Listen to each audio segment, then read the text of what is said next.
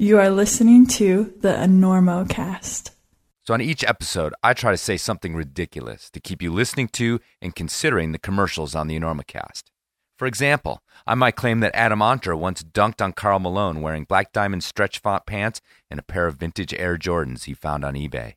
Or despite marketing's advice about being inclusive, I'll say something completely esoteric like Black Diamond's headlamps are brighter than 6 cluster winks on a cookie cutter. That's one for you marine biologists. But of course, these are flat-out fabrications, fake news if you will. But what's not a lie is that Black Diamond simply makes and sells great gear to keep you safe, warm, and dry, and feeling as slick as Bootsy Collins' middle finger on your next adventure. You need good gear, and the climbers at Black Diamond make good gear, and they have supported the Enormocast since nearly its inception. So please consider that next time you're about to throw down hard cash for that next prized piece of gear. Black Diamond is a proud supporter of the Enormocast.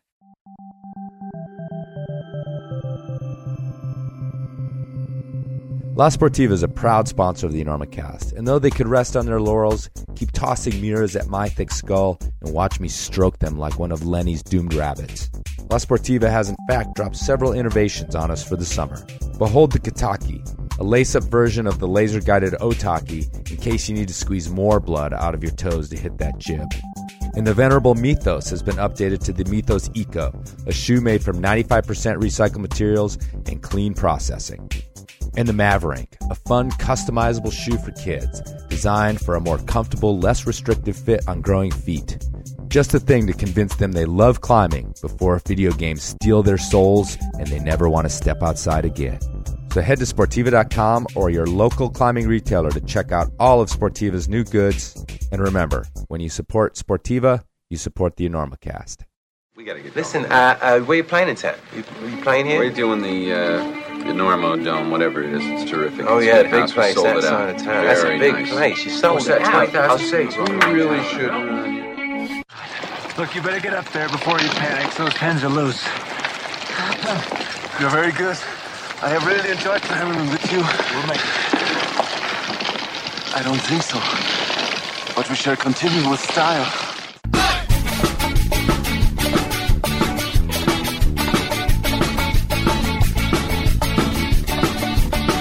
Good weather, bad weather.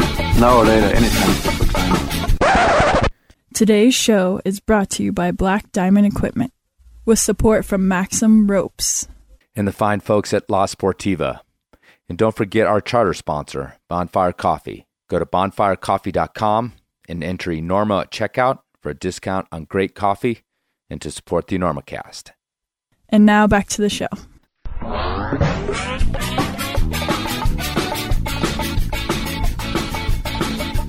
Welcome to the Enormocast. I am your host, Chris Kalous. Thanks for coming. Huge crowd on this crummy-ish morning. It's about, what is it, April 22nd? Is that what that day is? 21st.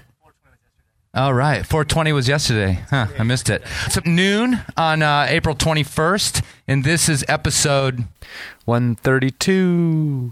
I'll edit that in later. Today, we're going to be talking about climbing films because this is a 5-Point Film Festival, and we're going to talk a little bit about that with some filmmakers and a curator of a festival and a consumer, as well as someone who's sort of a gatekeeper for the media. So that's going to be our topic today. For those of you who aren't aware of what the Enormocast is, I'll give that really quick. It's a climbing podcast that I started here in Carbondale about 5 years ago and has currently 127 episodes out with all sorts of climbers from all walks of life, including famous people you've never heard of, and it's all on iTunes to download for free, as podcasting mostly is free. And anyway, please go check it out if you've never heard of it, and you enjoy yourself today. So let's go ahead and get started with our panel. You want to grab the mic there, Dave? Hopefully this is all working. I was hoping someone would actually run all this stuff for me this year, but this ain't happening. So I got multiple recorders. We'll see what happens.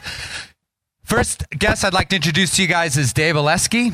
Dave showed an extended trailer for his film about Fred Beckey last night, and I invited him up to talk a little bit more about that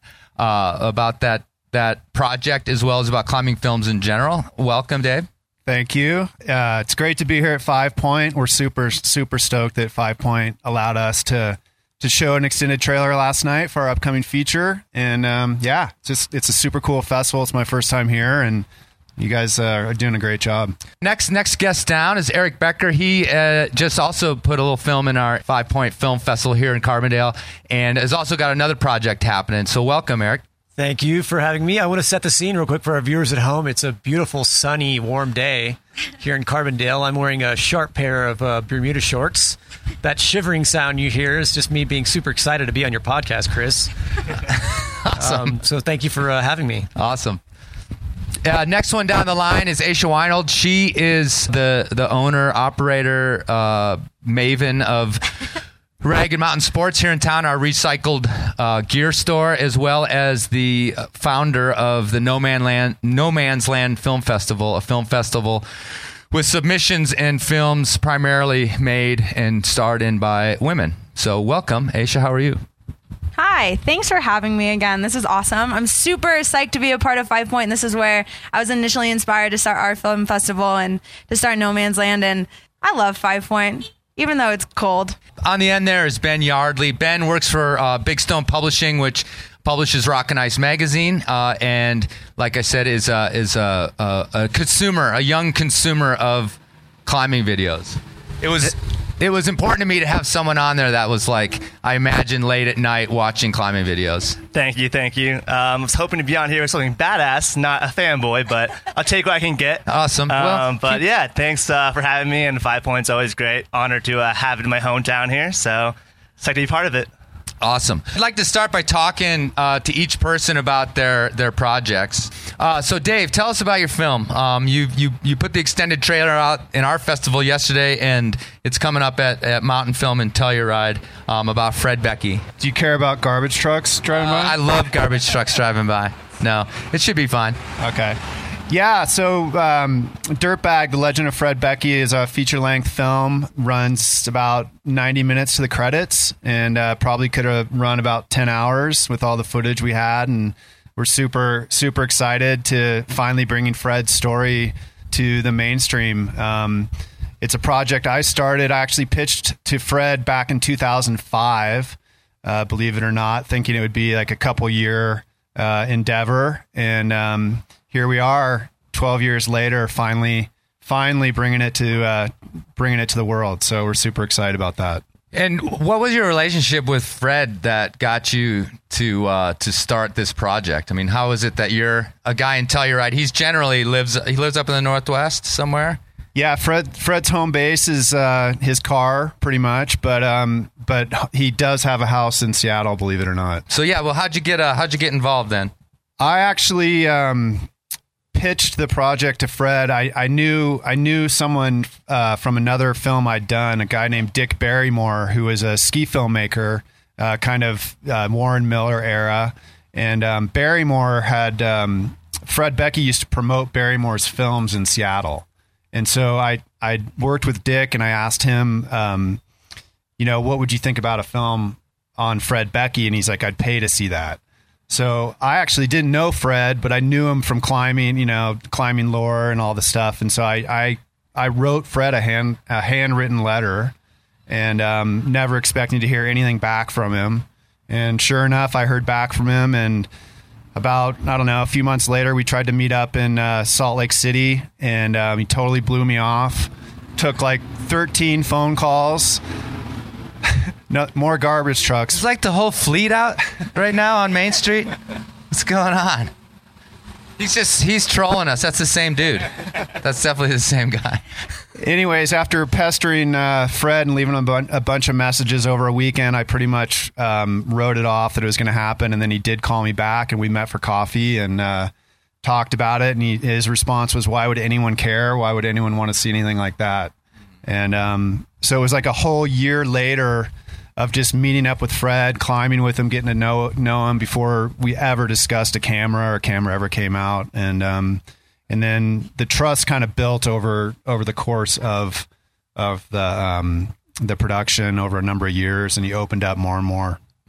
Yeah, because Fred Becky, and this is a podcast for climbers, and Fred Becky is a mythological figure among climbers, but he's also from an era, and I think continues to be, from living in that era of like, you don't necessarily spray about yourself. You go into the mountains, you do what you do, and if people want to talk about it, great. If they don't, that's fine too, but you kind of don't promote yourself. So was that a barrier that you needed to get through with Fred? Well, yeah, like I said, I mean, when I first talked to him about doing a feature-length documentary on his life, he said his response was, why would anyone care about that? Why would anyone want to see that? And so I think that's a testament to Fred, which I really respect. He's incredibly humble, and in his, all the things that he's done, and I think he realizes that what he has done in the climbing world is really significant. But at the same time, he's always looking at the next thing and what he wants to do, so he doesn't think about what he has done, which is pretty interesting, and that's something we tried to convey in the feature. Just that his accomplishments were unbelievable, but he never really would say, he would never say that. Right. Yeah, and I have a question for you. Just kind of things that I thought about when I watched the trailer, and also just media with Fred, and something that I've run into with the podcast, where if I have sort of there's been guests I've asked to come on that are older climbers, not as old as Fred, because I don't think there are any as old as Fred, but and they've expressed to me like, I'd love to come on your show, but I don't want to just spend on like all the time on I'm an old guy who can still climb, kind of theme. And sometimes with Fred's media, that's, the few things you see, it's kind of always playing on this, like, sometimes even sort of the doddering old guy that's still getting up stuff. So how did you sort of deal with that? And I feel like it might be easy to fall into that kind of thematic thing where it's just, okay, there's this, he's still climbing and he's really old, and that's the end of the story. So what did you guys work with in terms of thematically to kind of maybe stay out of that trap at least as much as you could? Well, I mean, a kind of a mixed blessing with how long this project's been in the works is that it enabled me as a filmmaker to spend a lot of time with Fred over a significant amount of time, 10 years. So what started to become really apparent was the aging process and the fact that he mentally, really all he wanted to do was climb and take trips and plan things, but physically he was becoming limited, more and more limited as the time went on. But so that became a theme throughout the film. It's just like, what is it to age? It's something that we all have to face, and I feel it. Like, I'm not as strong as I used to be or whatever, and so that's something we was kind of that came along that we didn't expect initially, was just the aging process and mentally how that affects somebody, because Fred is notorious for in the later years of his life, like failing on these things. He'll try these things that are way too hard for him, and people that know him always want to encourage him to climb the 5.6, not the 5.10, because he's going to totally fail on the 5.10, but he could have fun on the 5.6. But you can't talk Fred out of what he wants to do. So that was a challenge for sure. But we kind of built it into the movie. All right. Well, we'll talk a little bit more about your film as we go on. It sounds awesome. Actually, one more question I have for you is that, last night I was watching the trailer again, and recently in the last couple of years, I don't know, maybe it's 2-3 years old now, the Valley Uprising came out, and at least within climbing films, that was the first time I'd seen all that graphic work with the stills and stuff like that. And you started this long before that came out, but maybe that's all over the sort of movie making industry now, but it was the first time I saw that. Was that any influence on you, what those guys did with that, or had you already worked through all that production? I think every film is a bit of an influence on what you do, but we were fortunate to have like thousands of still photographs. Fred's a very organized person, so he kept he had all these archives of photographs as well as his journals, which he actually didn't reveal to me probably like until 7 or 8 years into the project. And then he's just like, read your journals, whatever you want to do with them, I don't care, and so that's something that we really wanted to incorporate into the movie. because it's a real a good glimpse into who he is. But the challenge was like, how do you do that, and how do you do that creatively? And so we worked with some really talented people that were able to like bring the photographs to life, bring the journals to life, and kind of make it a little bit more interesting to view. Awesome. We look forward to it. We'll talk a little more about it. Let's move over to Eric here. If you guys, if you have some questions for these guys, we're paneling. Yeah, chime in, grab the mic, see what you think. So again, we had your film in 5 Point last night. A little vignette about a couple of babies going climbing. Very serious film. Very serious climbing film. I know you were a little sort of chagrined to come up after Ben's movie about riding his bicycle through the Arctic. Yeah. And but anyway, so let's talk about. You said you have another project in the works that's got a climbing theme to it. I do. It's there's another busload of people coming to the podcast. There they go. God, I thought this town was like super environmental. Yeah, it's just like garbage everywhere in this town. Yeah, apparently. I saw a couple of tires on fire down the street. I don't know if that was. Get you. Oh, sorry. Is that better? You can hear the jokes better this way. Also, do I look like a tornado just stole my house with this wrapped up like this? Okay. Anyway, yes, I have a film that I've been working on for over 2 years now. It's about the 1965 first ascent of Mount Kennedy by Jim Whittaker and Robert Kennedy. This is kind of an iconic climb that a lot of people kind of forgot about because of the history that happened right after with RFK's assassination. But the film really explores the relationship between RFK and Jim Whittaker. They had this really cool friendship that kind of came out of that experience on the mountain that's reverberated through the generations. So we went back and repeated the climb in May of 2015 and shot that. So it's a bit of like a historical film wrapped in a current day adventure film. It's honestly like a film that I've found is tricky to explain in a lot of ways. It's hard to pitch, and this is why I'm on your podcast right now, to practice. Okay. So any feedback would be appreciated. But so far it's fair to middling. Sort of. You're kind of fading off. Did you just fall asleep, Chris? Are you? Get off your phone, man. Get off your phone. The main character of the film is Jim Whittaker's son, Bob Whittaker, who had not climbed a mountain since he was like 12 years old. He went up Rainier with Jim and puked a Snickers bar on the top. That's his story. So at the age of 49, he decided he wanted to go climb this peak on the 50th anniversary of his father climbing it. So he was a bit of a black sheep in the family, but had his whole other life. He was the manager for Mudhoney and was really into the Seattle grunge scene, a very kind of iconic figure within that scene. I like to have humor in my work when possible. I think it makes it more engaging and more watchable. I think that's something often in the mountain sports genre that we can forget to use. It gets a little earnest and serious. Like one thing I loved about the Becky thing is it's impossible for that to not be funny because he's such a character, right? Right. And good characters make good films. So that when seeing the stuff we saw last night for Becky, the full piece is going to be amazing because he's like a crazy good character. And so Bob is a great character. Jim Whittaker's a great character. Leif Whittaker's also in the film, Bob's younger brother, an incredible climber in his own right. So yeah, the piece it's meant to be kind of a telling of this history in like an entertaining kind of emotional way. That's funny at times and serious at times. And hoping to have it done to premiere this fall. It's currently being ponied around Los Angeles trying to raise some money. So if anybody in this audience here wants to give me $50,000, you in the back sitting in the Bentley. Yeah, how do you pick a story? Is it mainly about the character itself? Do you find the character first, or do you find the story first?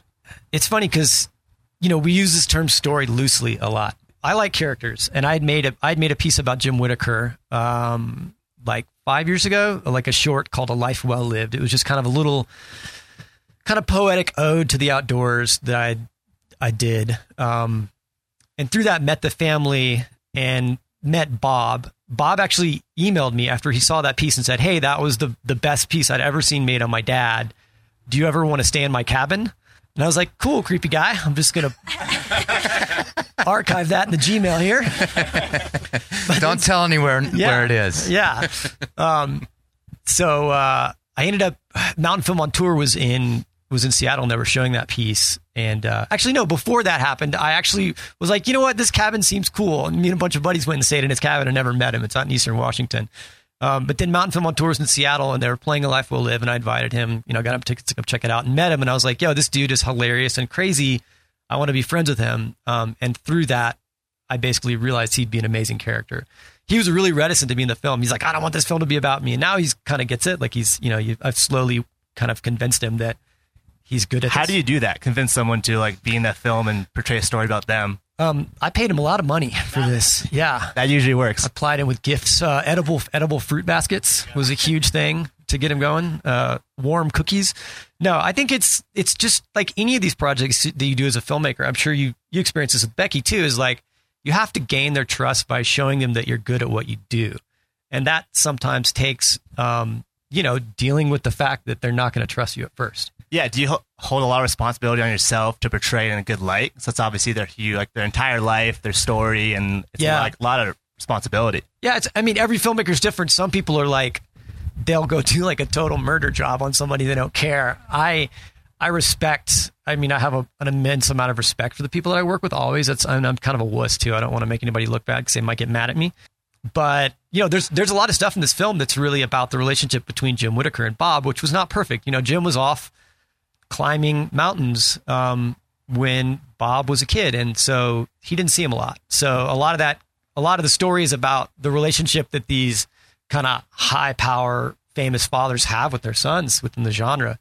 So we had to delicately approach that. Jim actually has not seen the cut yet. But Leaf has seen it and Bob has seen what I've got so far. And they think that he's going to get it.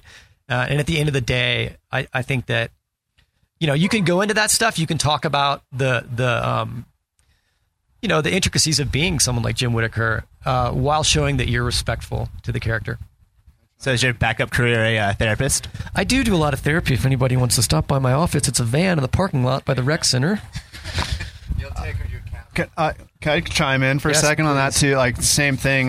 That question about how do you gain trust with somebody, and I have an immense amount of respect for kind of the elders of our sports and stuff, and but at the same time, you want to tell the true story. And in my case, Fred is he's this mysterious kind of character that there's a lot of, bad kind of juju about, like he burned a lot of bridges and stuff like that. And so it's a delicate balance. You don't want to throw anyone under the bus, but at the same time, you want to like tell the true story. So it is tough at times to do that. But is Fred going to care either way? He's going to be like, oh, you made a movie. Cool. Bye. Well, same thing. Fred has not seen a cut of the movie, and that's on purpose because we just want to get him to the premiere. And I know that he'll feed off the energy of the crowd. So if any of you guys are in Telluride, we need to like make Fred feel really good about it. I'm going to be there. I cannot wait for this, man. We should film him. We should film his reaction. We should film his reaction. But Eric, I wanted to ask you. I don't know if people know, but Fred and Jim Whittaker obviously grew up in Seattle together. Fred's a few years older than Jim, and there's this sort of. They're totally different characters. They're both iconic Northwest climbers, and my first time I asked Jim for an interview, and his response was, "I have nothing good to say about Fred Becky." And I'm like, "Great, say that." And he declined an interview, and then we tried him again, and we actually got him in the film. So, have you had any experience with Jim and Fred stories? Yeah, the only one I'd heard is that they had done. I think the Mountaineers did a thing to honor Jim, and Fred Becky was there, and Jim basically said, "Fred Becky was there." That was kind of it. didn't say much more than that. But they are amazingly polar opposites in terms of who they have been represented in the media. And just in terms of profile. Like obviously, hardcore climbers know Fred Becky, they know Jim Whittaker, but you start going layers out, and Jim Whittaker is a guy that people really know because he's this guy that the media got behind and promoted. He became, one thing we talk about in the film is like they climb. I'm getting a second blanket here. Shows how shivery I am. I'm like what are those skinny dogs? Whippets? Is that what they're called? Thanks. That's great. Do you do back rubs too? Okay. You can't see he's rubbing my back right now. I'm clearly like the least outdoorsy person on this panel because I'm like, what's a puffy jacket? Anyway, my point being that I forgot what my point was. Sorry, Well, we do have once we got the interview with Jim, we were super excited about that, and there is a little back and forth on the Jim Fred bit in our film. So wait for it. Yeah, I'm so excited to see it, man. I've known about the project for a while, so I'm really stoked to see it. So these two guys are they're when you make these films, I always ask the filmmakers, cowboys in this town too. This is like freaking high. Is it always like this at this hour on a Friday? I'm never out here. Anyway,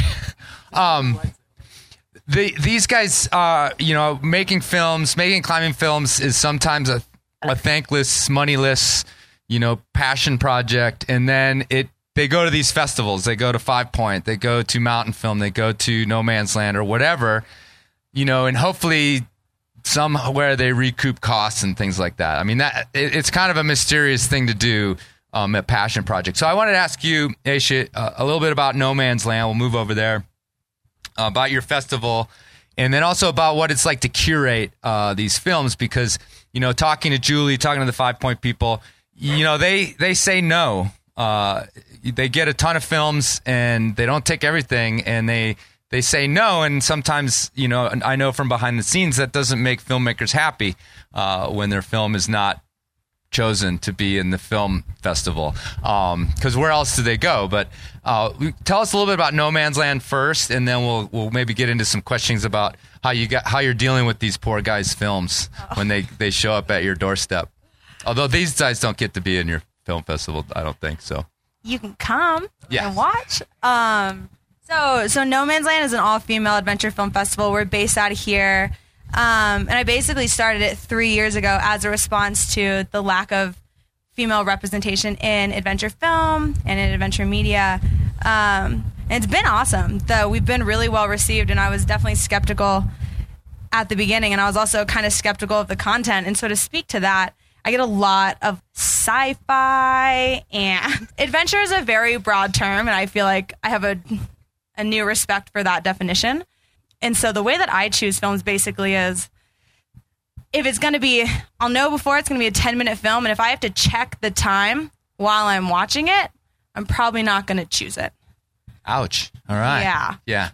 So in other words, like, if you're not engaged and you're like, when is this going to be over? Totally. That's an out, yeah. Well, because for me, it seems so counterintuitive to say, we love adventure, we love climbing, we love playing outside. Here, come sit inside on a beautiful day and kick it.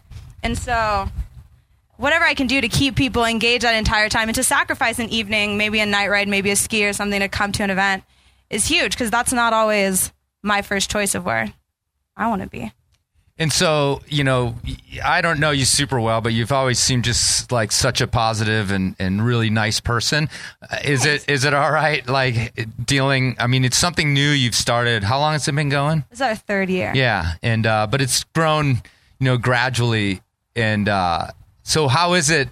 Have you ever had any problems like denying and telling someone that their film isn't coming to No Man's Land? I am so bad at saying no. Like, I had this one film about this woman in India who, it was fiction, and she, long story short, like, got sucked into this arranged marriage but then slept with this homeless man, and I said no. And the guy was so persistent, so I ended up writing all of his subtitles and helping him submit it to other festivals. So I do my best to say no, and I do, like, in terms of getting into the festival, I'm pretty good at saying no. But if you've ever submitted a film, like, a lot of times you'll get, like, rejected, in consideration, like, waiting. Like, I have a lot of people who have waiting for more materials, which means waiting for you to change your story and submit a new one. But I believe in you, and I don't want to say no, but it's not good. Right. Yeah. How many films do you get? Oh, submitted? Man. So in terms of films that are actually appropriate, I'd say, like, in a season, we probably get like 10 a month. That could work. But I'd say we get like 40 a month in total. So I guess another 30 that just don't fly. And how many are in the festival each time you're like making a cut? Yeah, so our first year, we've only done single day festivals for the last couple of years, and that's like 13 films. But this year, we're doing 3 days. So we submitted to a little film festival called Sundance, and we didn't get accepted. And the rejection letter was, we've had an overwhelming number of submissions this year, and this number is like totally cemented in my brain. 13,782 movies were submitted to Sundance. So I don't know how they possibly look at them, but yeah. But we got rejected. So I'm sorry. That's all right, man. Foofy Film Festival. Yeah. This is what you want. Grassroots. Hey, whatever you need here in Carbondale. So, but the quality of the 5-point films, this is my first year. I was really impressed. I mean, I was like, everything that I saw last night was dope. Nice. Yeah. Yeah, they do a good job. But again, I don't know what their numbers are, but they're probably, making giant cuts to a lot of stuff that gets submitted. So, one other question: what are in terms of the No Man's Land Film Festival gender issue kind of cutoff? What do you got going on with that? Because I've always been curious. Because obviously, dudes are working on these films at least partially, probably, right? Totally, yeah. So it's just a female feature. Okay. Because if we just did female made, we'd have 3 total. Oh, okay. So, but we do have an award for that if you ever make a film that's all women, produced, edited, all of that jazz. So why is that so low? What do you lay that to? Good question. Ooh, that's a really good question. And to just keep it light, I think that there's just a lack of example and a lack of female mentors and role models in those positions. So I think that it's been really cool to see it change. So my first year I did the Film Fest, I spent 2 years looking for content and came up with a 3-hour program. The next year I probably looked for like 8 months and came up with a program. And then now like I can put something together in like just a couple months, in 3 or 4 months. So it's cool to see that trend is changing and there's more female filmmakers, more female features. But yeah, depending on who you talk to, you can go way deep on why that exists. But I'm just going to say lack of examples. Yeah, I think it's very true. The Hollywood producers, it's always been male dominated too. And, it's still fairly new for these women producers and directors. Same thing over at Rock and Ice too. I mean, we don't get that many submissions for women, and it's sometimes tough, and we have to actively reach out. We have to do a better job at like asking for more submissions, kind of deal, because it's been so long a big kind of intimidating barrier. So we gotta like let them know it's it's not really there anymore. We should kind of encourage that. Mm-hmm. Well, I've it's kind of confusing because it's kind of like having a band with a woman singing. Like it's a win-win.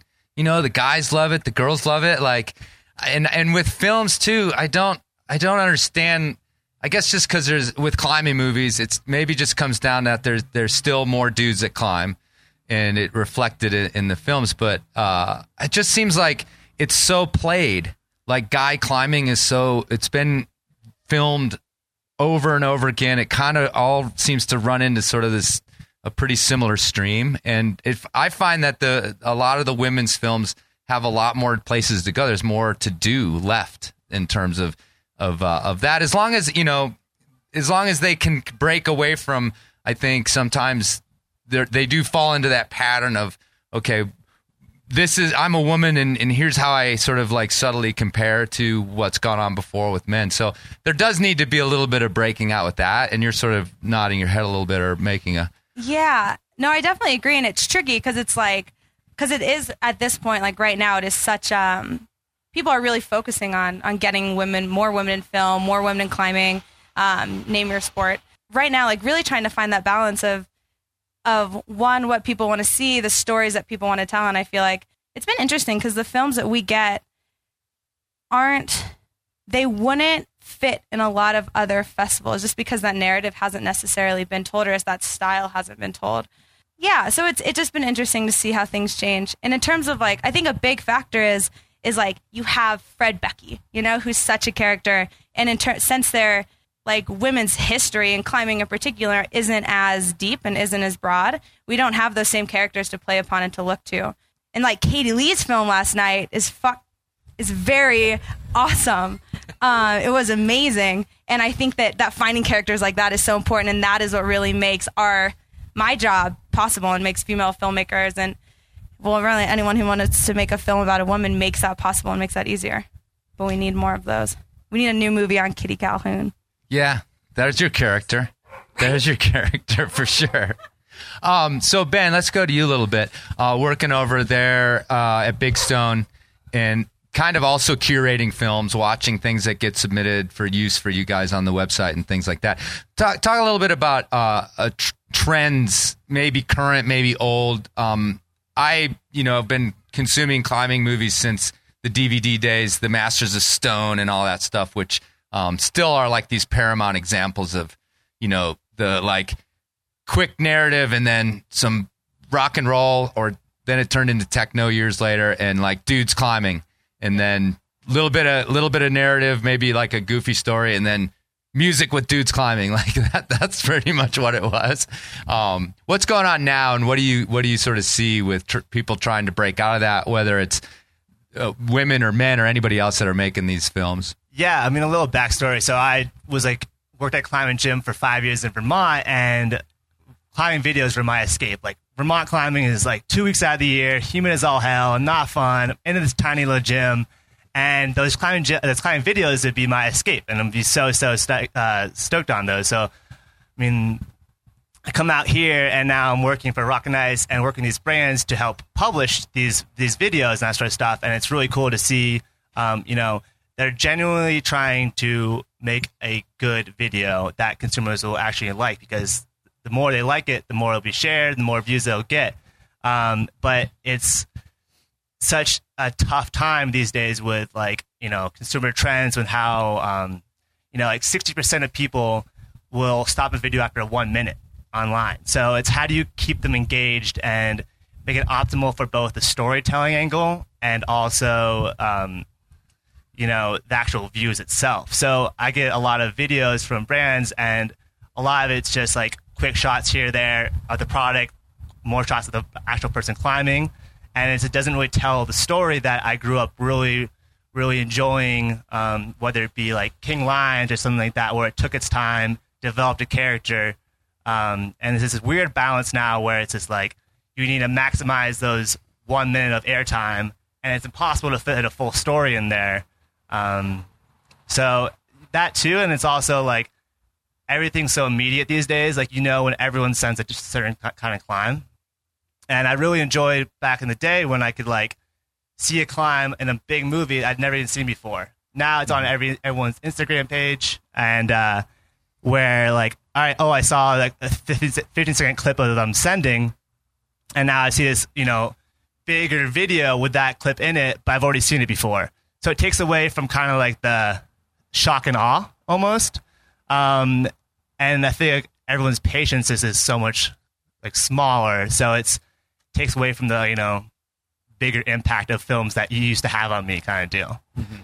So what are you looking for as a curator when you're deciding what to post? And think about maybe you're explaining to a young filmmaker who wants to get their stuff seen. Yeah, I think story is crucial for me. Whether it be, it can still be done in a 3-minute to 6-minute video.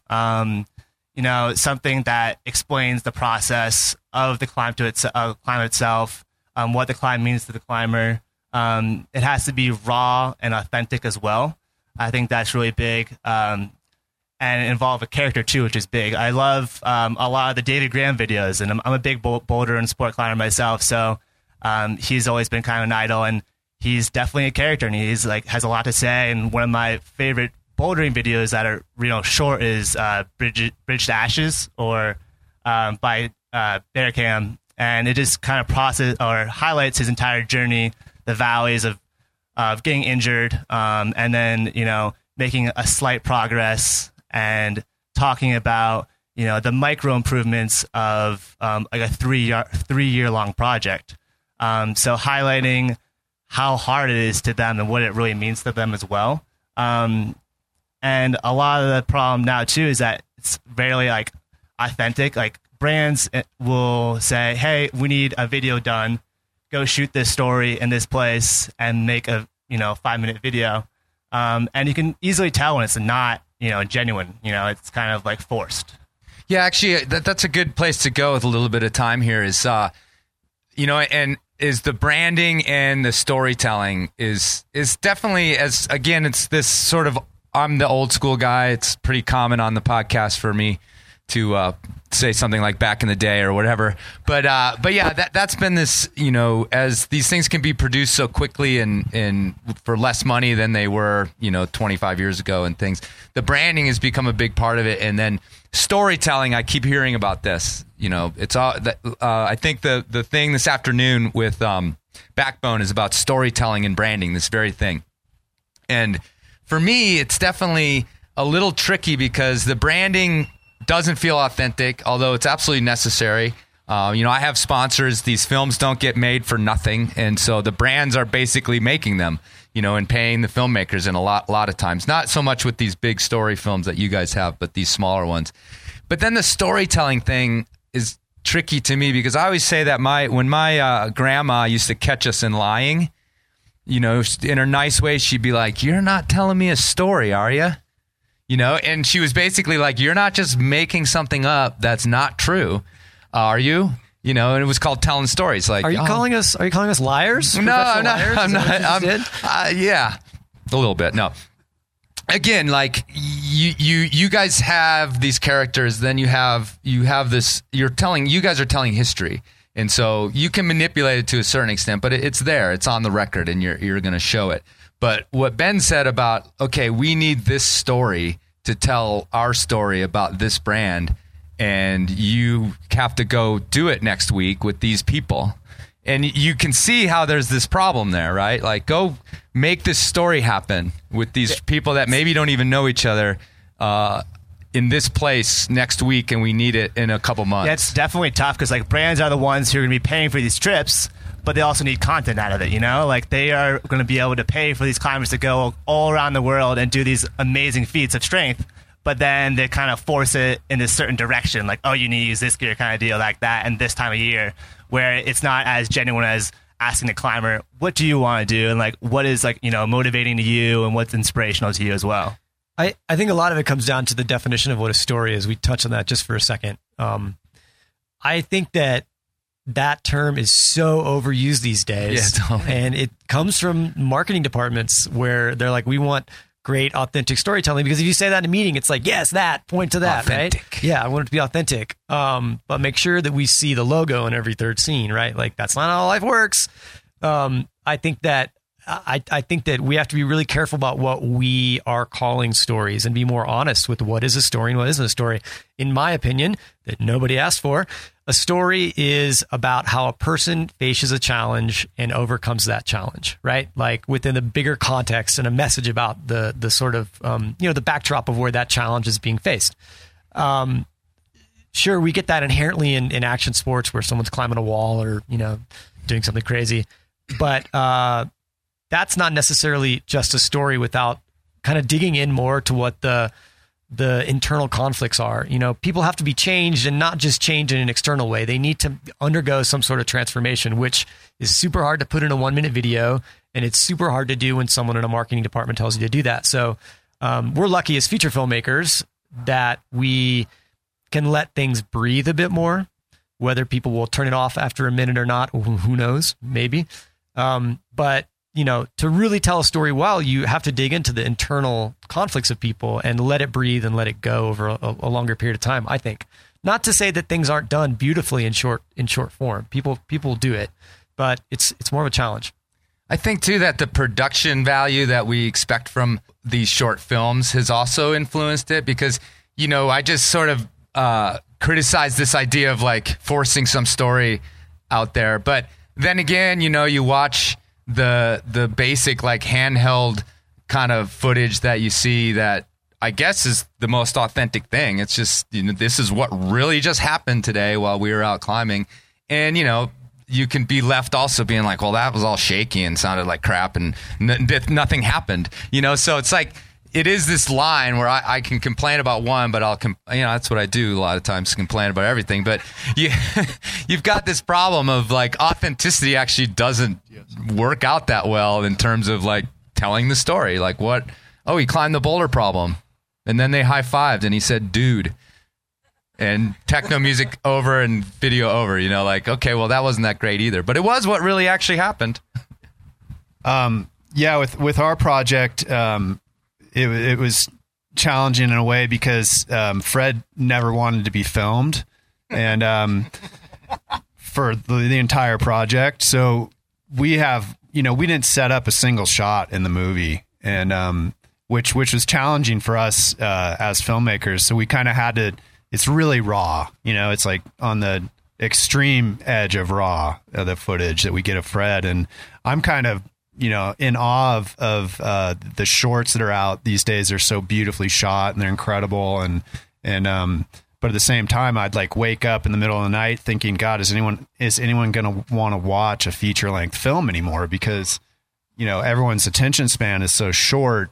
It's kind of a hard thing because there's so much content out there that's so good in the shorts, and you probably see it all the time. Do people want to have to sit down for an hour and a half and watch a film anymore? It's a scary thought sometimes.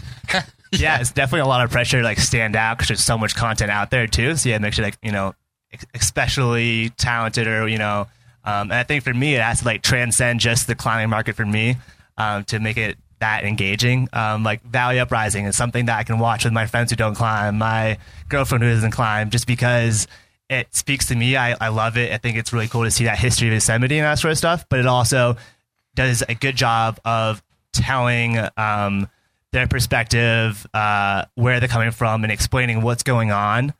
Because climbing is such a foreign sport, we're using our hands and feet to get up a wall. There's so many segments on YouTube of news anchors trying to describe the Dawn Wall, which is hilarious. But for a video to both transcend the climb market and also captivate that market but still be core, I think that's exceptional, and it's really cool to see that happening with both Meru and Valley Uprising. I would say it's about 5 years till robots take our jobs anyway. So. Live it up, pals. Robot filmmakers? Yeah, it's totally gonna. There's gonna be an algorithm that's gonna make a climbing film, right? That's perfect. That's just the perfect film from your 360 helmet eyeball cam, and then just spits it out for you. It's gonna be like the Lady Gaga of climbing films, like the perfect song. They just put it in. They just put it in the machine, and it comes out the other side, pretty much. And that's the way pop music, like country pop music and stuff, works. Hit this, talk about cut off shorts, your and trucks, Budweisers, and your trucks, and we got a hit. Boom, it's out. Climbing movies. The one other thing I wanted to say is that I think we do get overly obsessed with quality, which it's great to see beautiful things like. I love like the stuff that Camp 4 has done has just like changed the industry because the quality is just so incredible. But I will say that I think filmmakers can get a little obsessed with that and they can forget about the story. You think about, traditional documentaries that kind of look like garbage, but you still watch them because they're great. Like the first Gasland that Josh Fox did, like, sorry, Josh, if you're listening, which you're not, that film looked really bad, but it was incredible. I mean, it was this crazy story that he told. So, yeah, and I think about the film last night of the Ben who rode his bike. That was the first. This is the first film he's made. So quality wise, actually, that was pretty impressive. But was that the most gorgeous film that we saw last night? No. But was the story compelling? It was incredible. Like that was one of my favorite things last night. So I think we often do as filmmakers. When we're starting out, we forget about how important it is to have a good story with real stakes and real change. Yeah, I mean, for me, one of my favorite films of all time is The Road to Caracol. And that was just so captivating, Dempster's entire journey on his bike, like the real life and death dangers that he was like saying his last goodbyes before crossing a river. Like that was absolutely unbelievable. And that was just him by himself, and the quality wasn't there's no drone shots and all that sort of stuff, but the story was so captivating that it didn't really matter to me. Aisha, so you said you brought kind of an idea of a couple of your favorites. What have you seen in terms of your submissions? As well as just your personal favorites. I'm going to go personal favorites because I put a lot of time into this because I realize with climbing movies, they all have the same title. And I tend to remember like a section out of it and can't remember what movies they are. So here is a list of my favorites written down. Make these, they'll get in her film festival. Make versions of these movies. With women. With women in them. So the first scene that I thought of was was from the Sharp End, the Czech guys, and they're like, we drink a lot of beer, but not a lot, like 8 to 10 a day. Like, damn, that's impressive. But they climb, all of their protection is the knots. Have you seen this? The Sharp End. Number 2, the original First Ascent, and my favorite scene there is the 2 guys, I forget who it are, they're older, they're at the Black and like pretty crusty, like talking about the Black and their experience. And I watched that movie for the first time before I climbed there. My husband was like, you have to watch this. And after watching that segment, I was like, there is no way I'm going there. But I did, and it was awesome. And the third one is Return to Sender, and that's only because Timmy O'Neill is so funny, and Baby Renan is in it, and it's so good. So those are my top 3. Anybody else want to chime in with some favorites before we go? Ben did some notes, Ben also too. has a list. We came prepared. Yeah, for me, like, the First Ascent was really good, too. I like the DDA part, and it was really cool to see that, like, the Cobra King Cobra crack, he didn't send it. And there was just he was very raw, very emotional and how invested he was in it.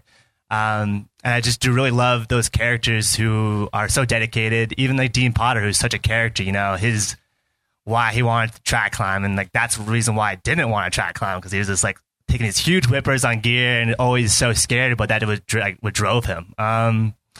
That broke Didier pretty much too. Yeah. Oh yeah, but he disappeared into a Christian monastery. It was a big question of mine for the next 4 years. Like, what happened to that guy? No, literally, cool. he did. Yeah, not long after that. Well, he's still one of my heroes, even though he didn't get the First Ascent. But besides that, I don't know. I like hard grit too. My dad's an old grit climber too, so he kind of like.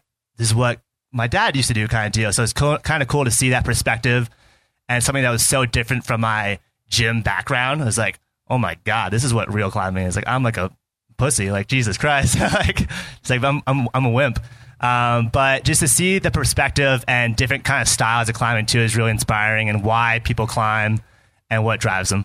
Yeah, Hard Grit was a big film for, especially I think maybe over here probably more. I mean, those guys were used to it, but yeah, that blew a lot of people's minds. And just that kind of climbing, and it's so gripping and terrifying, like the opening scene. I mean, yeah, gotta get to work.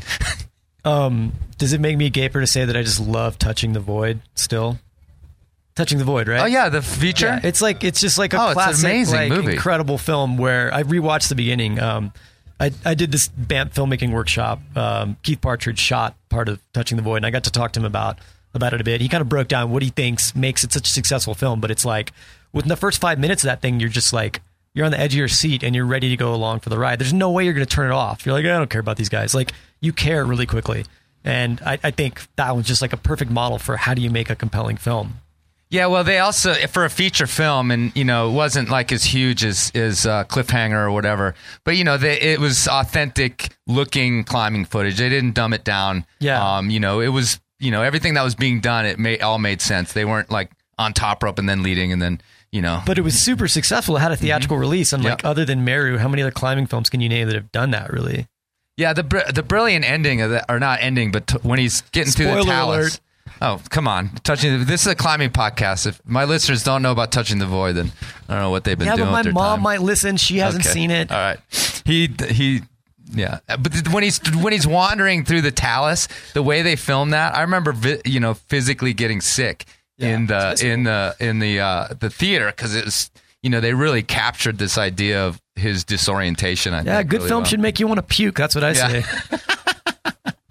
I agree. Actually, Touching the Void was on my list. I admittedly am pretty lame and don't watch a ton of climbing movies, especially the like kind of shorter ones. But another one that I thought was really good as far as like recreation, like honest recreation, was the North Face, which was the Eiger, the old North classic, Face, the Eiger. Yeah, that was honest, kind of cool filmmaking to recreate, and often recreations don't look good, but that one was sort of on par, I think, with Touching the Void. Right.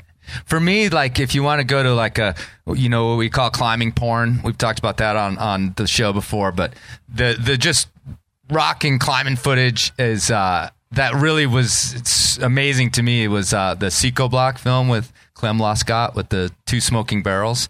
That thing I think blew everybody's mind. That Deepwater soloing film. I remember. The other thing I wandered back to a while ago, and they're on YouTube, is the John Long How to Rock Climb videos. You guys, a couple of folks are old enough to remember those. They're on YouTube. Go back and watch those films. They were VCR or VHS sold films, and it's like John Long, like so classic. They put comedy bits, these like super lame, but so lame they're funny comedy bits between the lessons. And then even the lessons, what we consider safe now. And this was like a how to rock climb in there. You're looking at their anchors. You're like, oh my God, like that looks terrifying. But anyway, go back and check those out on YouTube. They're totally awesome. No, not really. I was just going to say, like, as far as short climbing videos go, I don't really like just montages of descending. It's just so hard to comprehend how hard it is, because even watching like Nala's like new 30-minute video about his V17 and all that sort of stuff, it was like the last send footage is like, dude, that looks like a V5. Like he just like so controlled, he's so strong on it. But then you see his 68 sessions on it kind of beforehand. And for me, too, it's like I like the training porn even more than climbing porn, because I know it's kinky. Yeah. No, but it's like more relatable. It's like, oh, like that's in my gym. I can like see how that's like so hard. Right. But when a climbing video, when it's just no fall is just watching them climb, it's like, I don't know what's going on right now. Like it just seems like it's more just like, look how strong I am. Right. So it's training porn videos too, I guess. It's literally. Awesome. All right, well, let's kind of wrap this up. Tell us again about where we're going to see this Becky movie. So Dirtbag, The Legend of Fred Becky will premiere at Telluride Mountain Film Memorial Day weekend. So hopefully we'll see some of you guys there, and we're super stoked. Fred will be in Telluride. He's apparently the oldest ever attendant of the Mountain Film Festival. He's 94. Norman Vaughn was there 10 years ago. He was 92. So Fred broke the record. We'll break the record. All right. And real quick before you pass that on, with a movie like that, you're going to have its premiere, then it possibly goes to other festivals. What's usually the timeline in terms of when someone can get online and pay to see it, or it goes somewhere else? Do you have any idea when like your general public out there in Pennsylvania or somebody can get a chance to see a film like that? I have no idea. Actually, it's a total great unknown. It's going to go. The next festival is the Seattle International Film Festival the following week, and then it's just kind of see how it's received at these festivals. We're still waiting on a couple other big ones, and then we'll hopefully do the mountain film kind of big circuit with Banff and some of the European ones, and we'll see what happens. It's a total gamble. You have no idea if it's going to get picked up for distribution or what's going to happen. So hopefully it will, and it'll be out mainstream, and we'll see what happens. How much emotion is attached to the success of it? Like how many copies are sold and that sort of stuff? Like, is it something kind of just let it go and all right, this is what it is. What 12 it is. years of my life. Yeah, here you go. It's been so long. I can give DVDs away for Christmas for the next 20 years. I think you get pretty used to rejection being a filmmaker, and it's just anything that positive that happens is just a huge bonus. So. We're I don't know. There's a lot of, you want it you just want to get it out to the world and have as many people as possible see it. But you can't get too caught up, I don't think, in what's going to happen, because it's just something you can't control. Well, to kind of tag on to that one real quick, I think that a lot of filmmakers too, you're already working on your next project, probably, thinking about what the next thing is going to be. I know I am. So, you want it to be as successful as possible, but filmmaking's a grind. So you just kind of have to keep working and not think about that stuff. While at the same time paying attention to it, because it's important to do the marketing. I also think when a film's done, you're halfway there, and then the real job starts of taking it on the road and getting people to watch it. So, so my film, we are hoping to premiere it this fall, and then, do the same sort of thing. Hopefully do some on tour sort of, festivals, and we'll see. We have original music from Eddie Vedder in the project, which has been cool, because that's attaching him to it has been nice because it's getting out more. We're having some really cool meetings with people that are interested in the film. So we're hoping we can get distribution that's legit to show it around. Yeah, cool. Thank you for listening, everybody. Too. I'm gonna go warm up in the FEMA trailer now. Yeah, tell us what we're looking forward to with the No Man's Land. Yeah, so we're still touring everywhere, East Coast, West Coast, Midwest, until September. And then September 14th through the 17th, we'll be back in Carbondale for our first 3-day event. We're going to have film programs every night. We'll have a school program if you have kids. Miles can come. And let's see. Yeah, we're going to have some sweet workshops, some good talks, maybe a live podcast. We'll see. Be there. Sweet. Well, thank you for letting me join this panel, even though I'm not creative like you guys. But yeah, well, I'll keep on working at Rock and Ice. So thanks, guys. All right, thanks guys for coming on the show, and I appreciate you giving us our time, and thanks for coming, everybody. We are going to wrap it up, but go check out the podcast. It's the Enormocast. You can get it on iTunes. You can get it on Stitcher. You can go to the website at enormocast.com and get it there. Please come and listen. 127 episodes. This one will be up, I don't know, in a few weeks. Usually it takes me to get them out there. And before we go, if you guys stick around for a second, one of my sponsors is here. Peter Gilroy. He's a jewelry and men's accessory maker and a climber, and has been sponsoring the show with a coupon code for his website. Enter Normo at checkout. You get a little discount, and I get some little kickback, although I don't know. Where's my check, bro? Yeah. Anyway, but he's going to give away a couple things, so stick around, and thanks a ton for coming, everybody.